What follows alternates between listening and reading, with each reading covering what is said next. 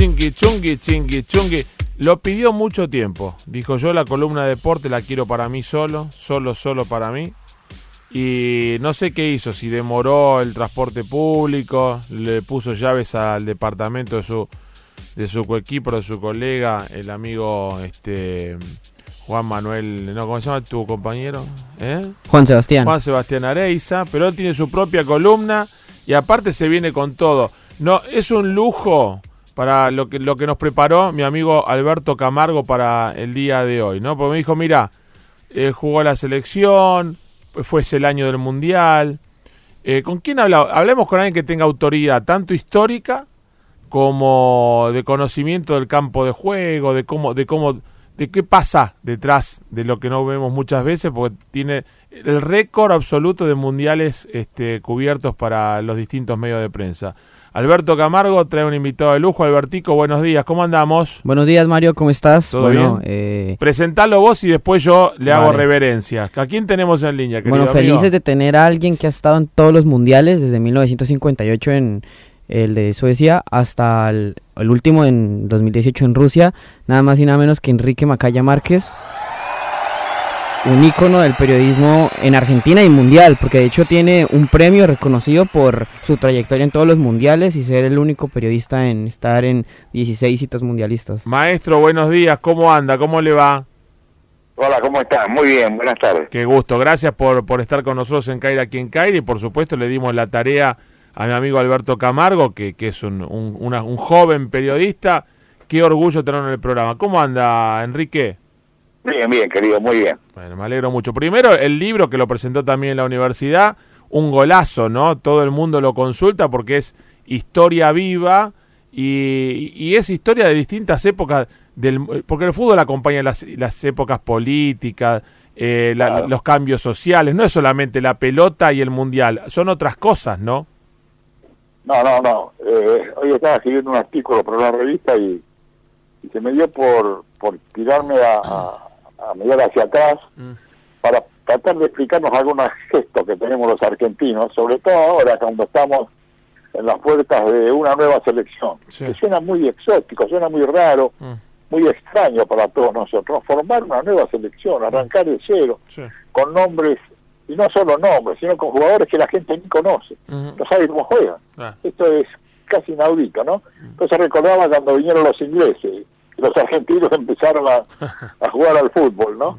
Mirá después todo lo que vos decías en cuanto a la vinculación, la relación entre el fútbol y la vida del ciudadano argentino, en lo político, en lo que sea, cómo están ligados al asunto de la pelota, que más allá, como sabemos todos, es el deporte más popular en el mundo.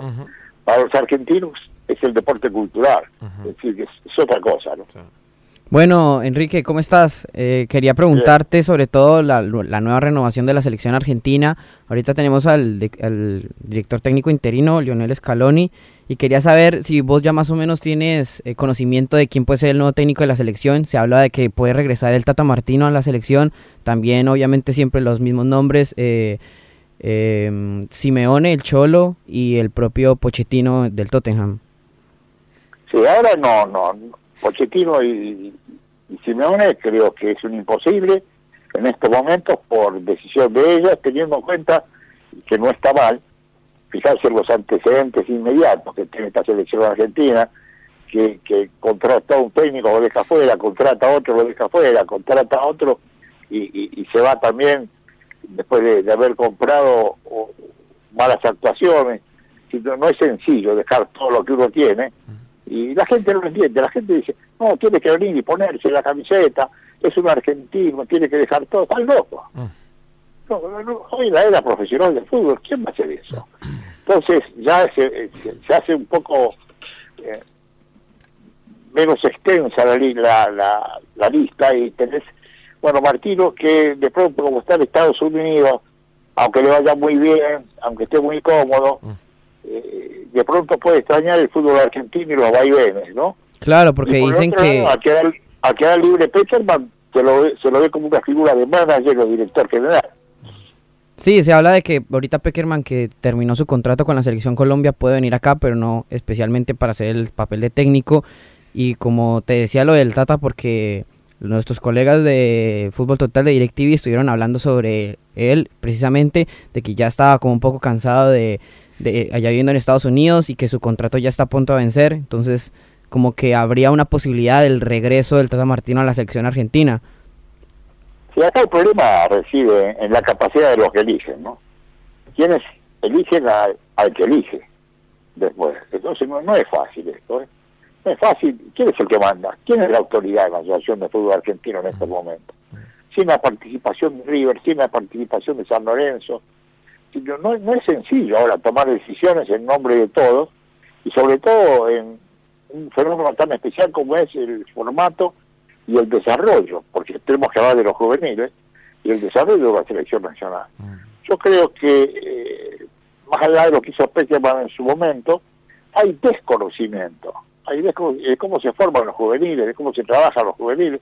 Hoy hay clubes que han progresado muchísimo en ese aspecto, con un apoyo, digamos que hasta científico, en lo que hace al respaldo de los jugadores jóvenes, que, como sabemos, de pronto no todos llegan, pero muchos se van. Ahora, Enrique, por lo que dice, lo voy a meter un tema más complicado todavía. Usted está poniendo el foco en la dirigencia, ¿no? Porque bien dice, Peckerman no quiere agarrar la selección tal vez con estos dirigentes y otro no quiere agarrar con el tema de la dirigencia argentina no escapa a la dirigencia política de los partidos políticos. El fútbol está muy... Yo quiero volver a lo social, porque de deporte no sé mucho, ¿no? Pero, digo, acompaña la época actual y siempre acompañó las distintas épocas en toda la historia. El nivel de dirigente que tenemos en los distintos órganos de poder lo tenemos en el fútbol. Claro, por supuesto, es así. Pero lo que pasa es que el fútbol te da otras circunstancias que por ahí de pronto te pueden favorecer, que es la capacidad de los jugadores, que en última instancia son los que llevan a un campo de juego lo que se supone puede ser una verdad orgánica en cuanto a un trabajo por parte de la dirigencia. Vos fíjate que tenemos una dirigencia democrática en estos momentos, en donde los que son más cantidad son los que están mandando, pero son los que no tienen autoridad para poder ejercer ese mando, para allá de ese mandato que está regido o señalado por la elección democrática, ¿no? Hablo de capacidades y de posibilidades de haberse desarrollado en ámbitos donde se toman decisiones importantes. Los tuvimos a Grondona, ¿cuántos años? Julio resolvía todo, él solo. Entonces vos decís, pero ¿cómo son los argentinos? ¿Cuál es el verdadero argentino en este caso? ¿Y cuál es la capacidad para poder formar selecciones como corresponde? Yo recuerdo siempre que de pronto alguien le habló al oído a Grondona por Messi, y lo ganaron a Messi, lo hicieron jugar para la selección argentina. Chao. Para que no se lo lleve nadie, para que no se lo lleve España. Es decir, estaban al tanto de todo y conocían todo.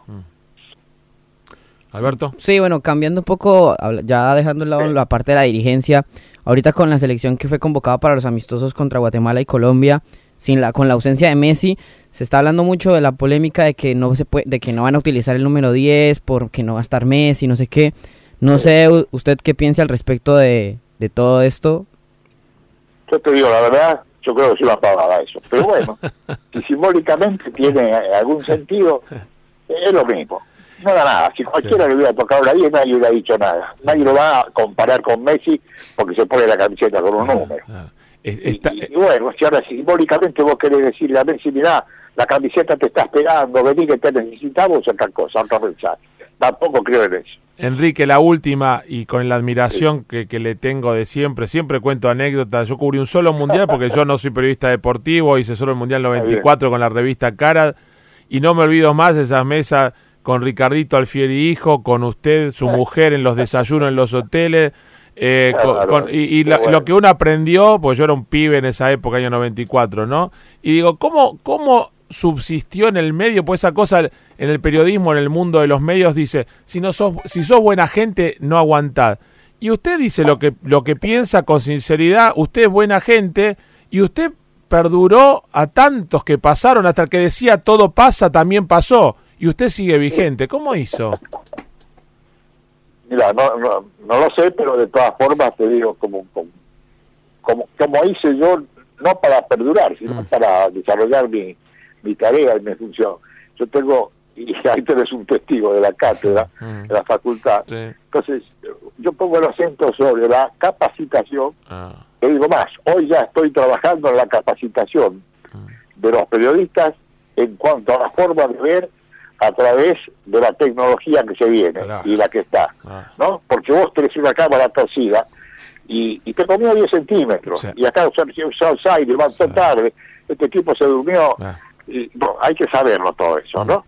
Y yo llevo directores de cámara que le explican la ubicación y el porqué, y no todos los partidos cuentan con la misma cantidad de cámaras porque no te da económicamente, en fin. Bueno, entonces yo hablo de capacitación, tener el conocimiento y transmitir el conocimiento con respeto, con mucho respeto. Sin duda. Y como decía un amigo mío, ¿no? Lo que das, vuelve. Y como usted siempre transmitió respeto, lo tiene del de todos nosotros con gran orgullo y admiración. Le mandamos un gran abrazo, Enrique. Muchísimas gracias. Chao, a tus órdenes. Hasta pronto. Un número uno. Muy bien, Albertico. Enrique Macaya Marquez. Ahora, vos viste la nueva generación, lo tutea Enrique Macaya. Yo que tengo 50 y que hice hasta un mundial con él, le digo a usted. No, yo le dije a usted. No, ponelo después. Después vamos a hacer el telebing de viejo, eso ahora es el bar. Vamos a hacer el bar, después lo vamos a pasar y decir, ¿cómo le decís? Escúchame, Enrique. No, una cosa tremenda la nueva generación de periodistas. Mentira. Lo vamos a buscar y te lo voy a poder hacer escuchar, ¿eh? Le dije, ¿usted lo qué piensa? Lo vamos a escuchar.